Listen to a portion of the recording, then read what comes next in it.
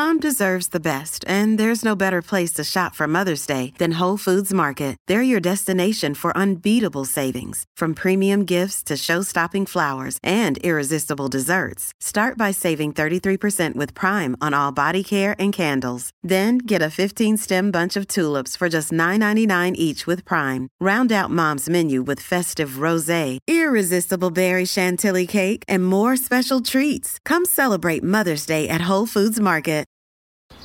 If you're thinking, I should go for a run today, but it looks like it could rain, Sierra says save on epic rain jackets. If you're also thinking, but I can't go out in these beat-up old running shoes, Sierra says save on top brand running shoes. And if you're still thinking, but I'm also busy performing brain surgery, well, then we say, you really should have led with that. Sierra, let's get moving to your local store, like now. Go! When Sweet Tarts dared to combine sweet and tart, they thought, why stop there? Why not create other exciting and unexpected combinations, like rainbows and ropes, or fruity and gummy, or chewy and more chewy? That's why they created fun treats like Sweet Tarts Twisted Rainbow Ropes, Gummies Fruity Splits, and Chewy Fusions. When you dare to combine, it's sure to blow your mind.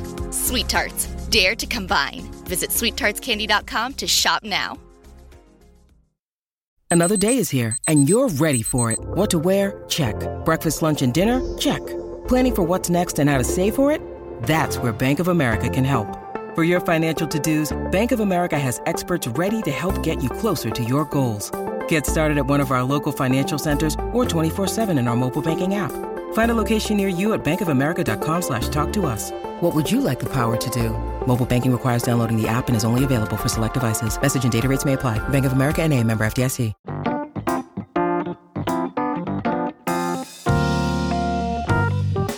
Welcome to the BBC Good Food Podcast with me, Orlando Murrin. In this episode, I'm talking to Dr. Saliha Mahmood Ahmed about her favourite dish. Now, Saliha, you look as fresh as a daisy, if I might say so, but I think you might have been up all night. I was up all night. I am a doctor, I'm a gastroenterologist, and I was on call for gastrointestinal hemorrhage in the northwest London region last night. So anybody who had an internal bleed, I had to wake up and sort out.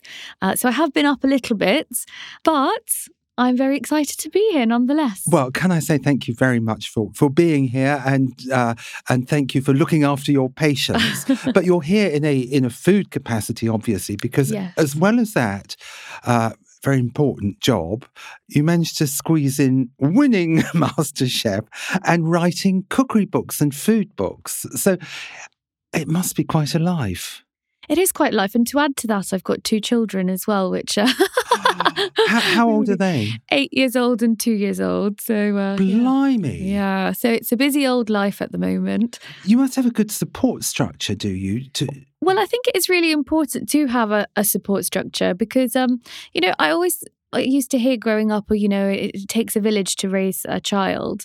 But in the same way, I think it takes a lot of people, good people around you to be successful in any sphere of your life, whether that's professional or personal. And that's always been my belief. So I'm extraordinarily lucky to have good people around me in all spheres of my life. How do you fit in the cooking? Do you do that in your spare time or in bouts of time, or what does your weekly schedule look like? I mean, I cook incessantly because I find it relaxing. For me, cooking is a sort of mindful activity. When I cook, I feel less tired and less stressed and less anxious and less worried. I feel, the clinks of pots and pans, the chopping of, my knife going against the chopping board. I find it so therapeutic. One of my favourite things to do when I'm angry or frustrated is go through nuts with a knife. And it's just that...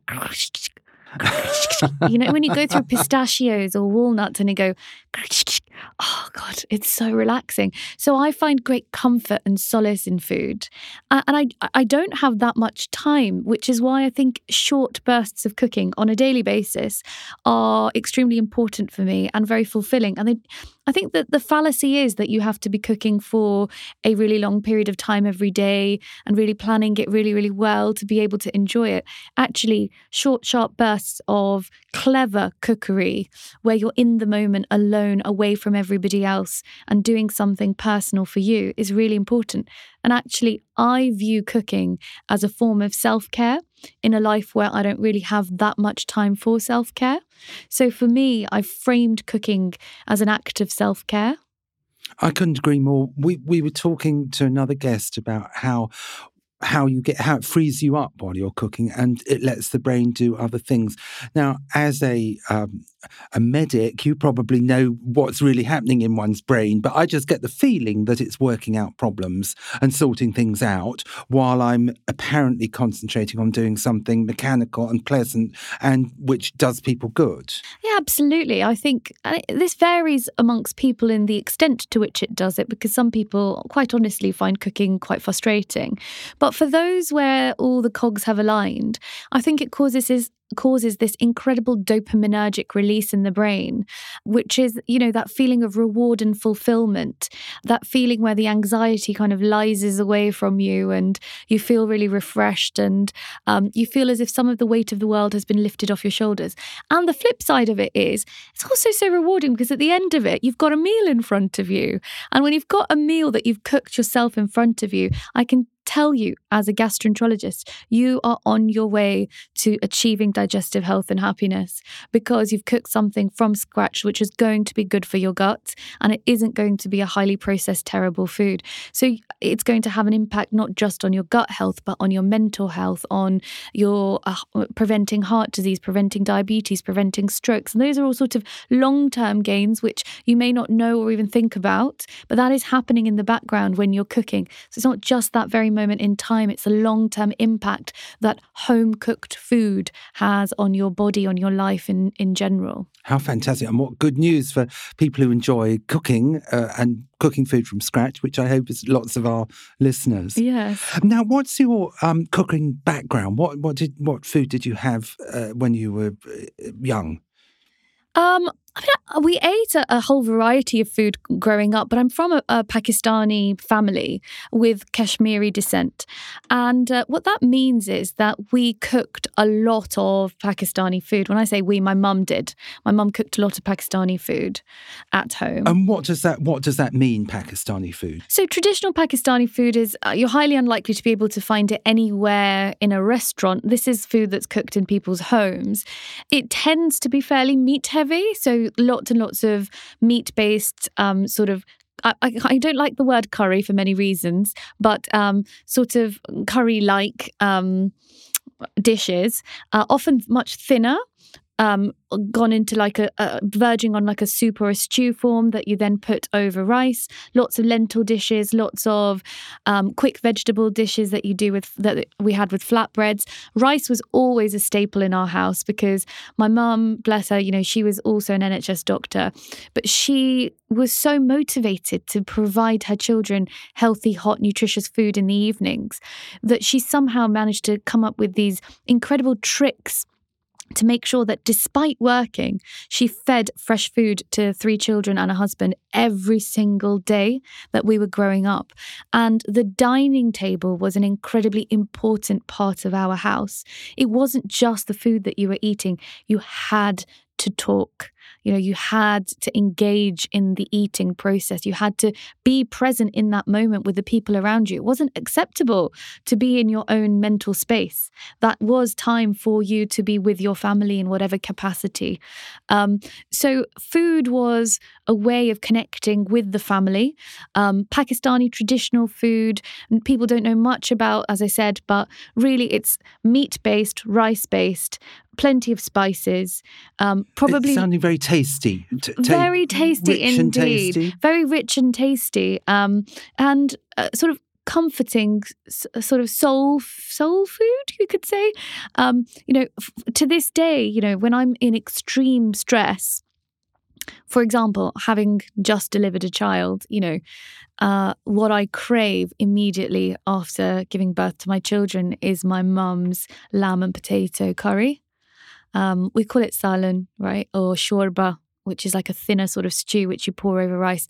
So every time I have a baby, I make her make it. And every time I have it, I mean, I've only had 2 children, but, and I've eaten it many times in between. But the times you have it when you are so tired and stressed, it's like instant uplifting. There's nothing else that has the power to do that. There is no medicine in the world that can do that for you. It is stronger in its effect than morphine. And that's coming from a doctor. So I'm telling you, there's something magical in it. And I try to replicate those experiences for my children. I have an 8-year-old, and I'm a good Pakistani cook, but my flavor is a bit more sort of fusion now.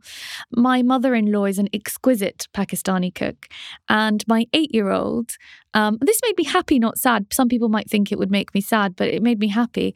He said the best food he's ever eaten is when he goes on the weekend to his grandma's house. That's my husband's mother, to his grandma's house. And it's her dal and her freshly cooked chapati that is his ultimate favourite food. And I just thought, what a memory for an 8-year-old to have, because, that gift that a grandparent has given their grandchild in the form of that muscle memory of a plate of home-cooked dal and roti or chapati, that she makes himself. He knows now, and he will always know, that is where he will find comfort. Have you acquired your mother's recipes and your mother-in-law's recipes for your books? Because you've had 2 very successful books. The one that I'm looking at the moment is called Foodology, which is a great name.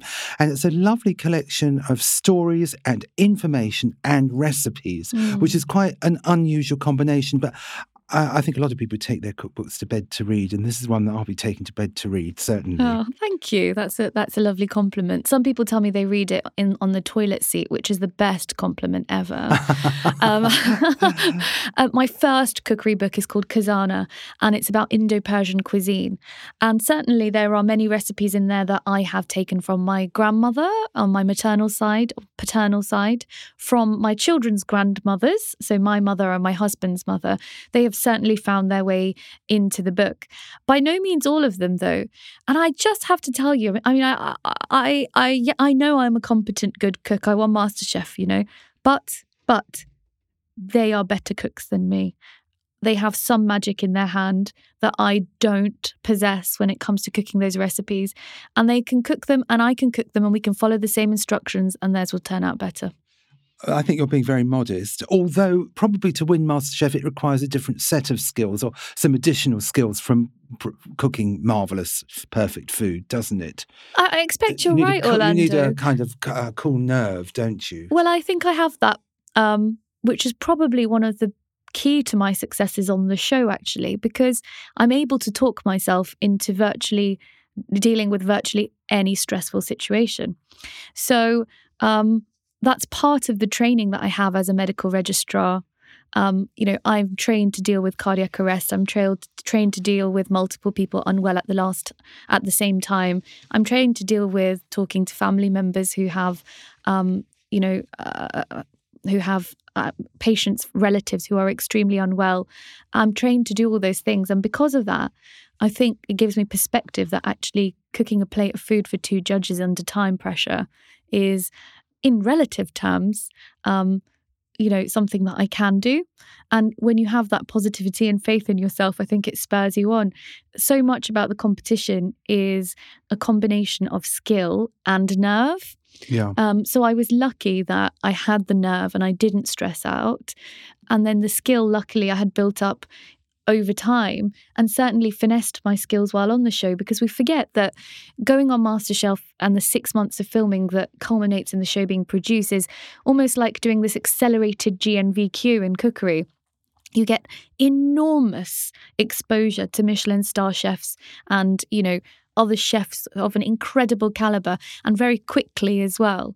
And you learn not just from the feedback that you're given, but the feedback that everybody else is given around you. So I went into those experiences like a complete sponge. I was just imbibing every piece of information I could around me. I'd talk to the sous chefs in various Michelin star establishments and I'd say, How exactly do you set your panna cottas? And I'd ask them, all the tricks of the trade. I just keep asking them questions, and they were delighted that someone was taking an interest. They're not secretive about these things. They just do them incredibly well. And, I think treating it as a learning experience probably is what gave me success on the show. Now, your favourite dish that you are going to share with us is lamb and sweet pea samosas. Tell us about this dish and why it's your favourite, Saliha. Oh gosh, I mean, a samosa, that triangular golden crusted piece of beauty, is just one of the most glorious specimens of food to exist on this planet. It tastes so good. You have the perfect golden crisp exterior. You have an interior which is meaty, umami, and Moorish, salty. And then you have that contrasted with studded with these little emerald green peas, which are like little bursts of sweetness against all that salty crunchiness that you've just swallowed.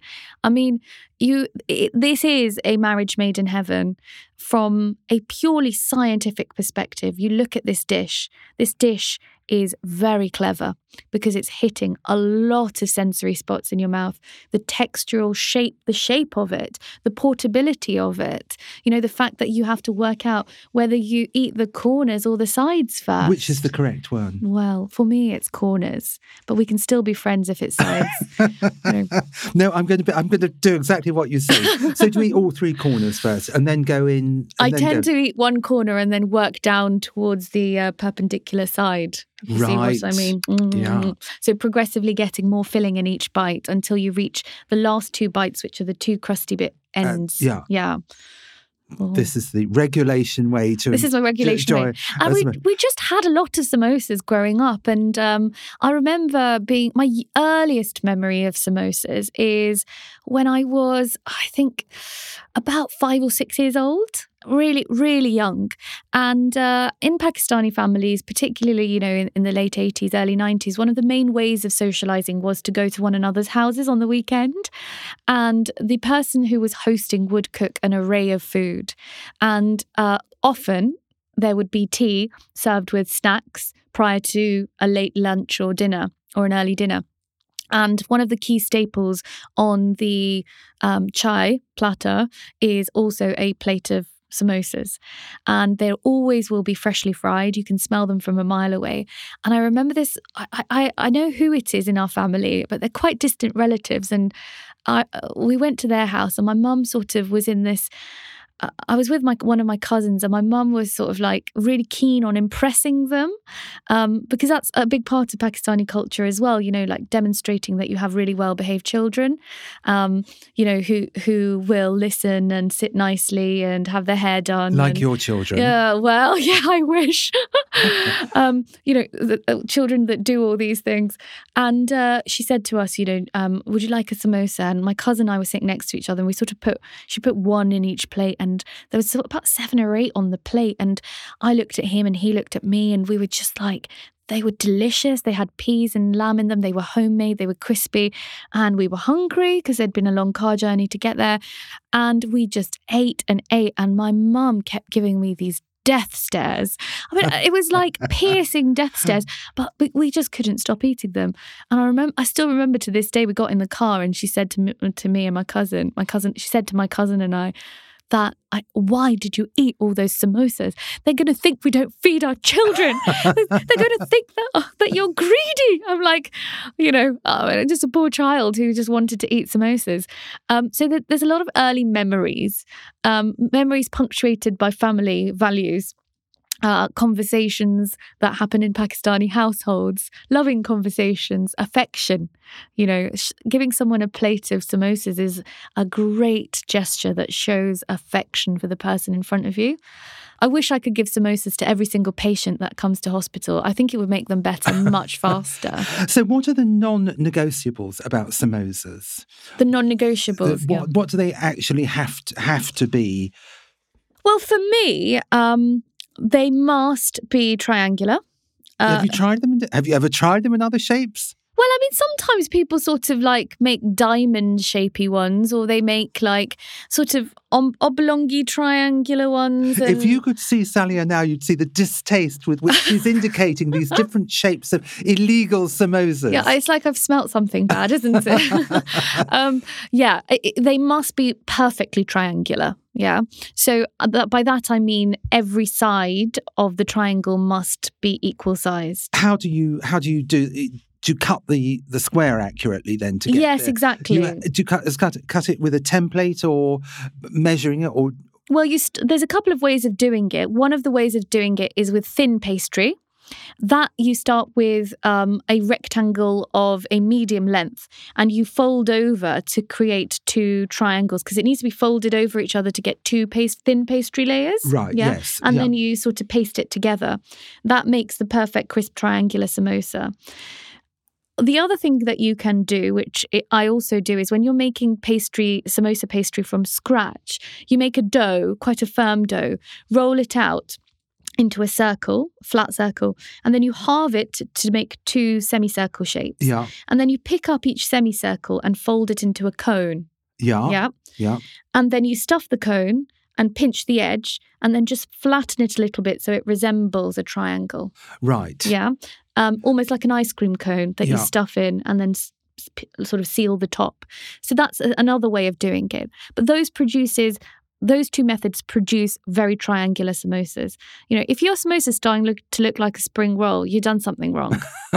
And the pastry needs to be very thin, and it's not a rich pastry at all, is it? Well, I mean, you say that, but there are huge variations.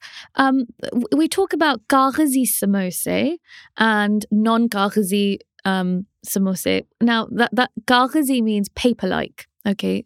And in Pakistan, that kaghaz is paper. So papery samosas are the ones that are made with like almost phyllo-like pastry or wonton-like pastry. You know, the type of pastry that's very thin, very crisp. And you can almost see through it. You can almost see through it, exactly right.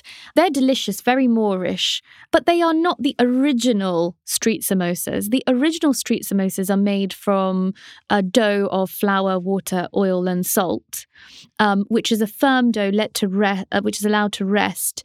And then, you know, the dough is then shaped into those circles, like I said. But, you know, the texture that you get with those samosas is not quite so papery. It's almost a bit more short crust-like. Yeah. So they do differ. If you ask me which one I prefer, look, the traditional one part of me likes the non-papery ones because they are the original, right? And they are the archetypal recipe that has basically come to exist in this day from the 11th century. So 11th century Persian historians have documented samosas and how they've been made with sort of nuts and sweet spiced fillings. And that original recipe does have the same value today. So I love that because of its historical context. I love the fact that recipe travelled through the Middle East into the South Asia. You know, it passed through the Hindu Kush. I mean, it's amazing. Samosas have gone everywhere with us. It's a real story of globalization, the story of a samosa. However, the Kaghazi samosa, the thin papery ones with the phyllo-like pastry, I mean, they've got that crunch that you love, you know. They appeal to our generation of crunch-loving crisp eaters. Yeah. Yeah. And I think it's partly the noise of the noise is so satisfying of a good crunch, isn't it? Oh, it is. As well as the way it acts in your mouth. Yes, absolutely. Springs to life. It just springs to life. And, you know, the optics of the auditory stimulus that you get from your teeth into your ears is quite incredible. That acceleration and deceleration of your teeth. They're quite near each other, aren't they? They're very near one another. Yeah. So the effect of sound on taste is highly underrated. Now, what kind of oil do we cook our samosas in? Oils. Okay, so it has to be a neutral oil. Okay, there's no experimenting with olive oil. Shallow or? Oh no, deep. A good deep fry. Does it need to be completely submersed? Yes. So proper deep fry. Deep fry. I'm a doctor, but I love fried food. Okay, this is a weakness. It's my Achilles heel. I will admit to everyone that once in a while I like deep fried food. And a samosa must be deep fried. Shallow frying will just make the oil sort of suck into the pastry a lot more. In order to achieve the most crisp, most oilless, less fatty samosa, you have to cook it at a medium to high heat in hot oil, submerged, because otherwise it will all just sort of shrink and the fat will go into it, whereas you want to keep it nice and golden and crisp and keep the fat out of it. Do they sometimes burst when you're frying them? Well, I mean, I have to say, it's been a long time since mine have burst, thankfully. I think if you're doing it properly, they won't burst. But it can take a little bit of practice sometimes. The shaping or the cooking? Or the shaping is what's going to make it burst. Okay, if you've accidentally made your pastry a bit thin somewhere and then it's punctured, that's what's going to make it burst. If, on the other hand, it's all sealed nicely and there's no holes anywhere, you'll be fine. But then I've also sort of become a little bit experimental in my old age, in that I have now started putting the very British cheddar cheese inside a samosa. Now, Puritans, don't, just stop listening now, or don't. Just don't be offended. I should also interject that Saliha is not anything to do with old age whatsoever. So you've got many decades yet before you're going to qualify for that. Any other tips for your particular recipe? We're going to run through the recipe in a bonus podcast, but any other dexterity tips, or does one need to be in a particular mood before one starts, or anything else you suggest? I'd love to say that if you're making samosas, it would be wonderful if you could make them with people, because there's something wonderfully communal about samosas. I remember summer holidays, my grandmother lived in Bradford, Yorkshire, and she was widowed very young in life, and her support system was her sisters living all within a half-mile radius of her. And every day they would meet. Every single day of their life, the sisters met. And in the summer holidays, when we were summoned to go to Yorkshire because my parents were doctors and working and couldn't get all the time off, my grandma would take us and keep us for, a month at a time sometimes.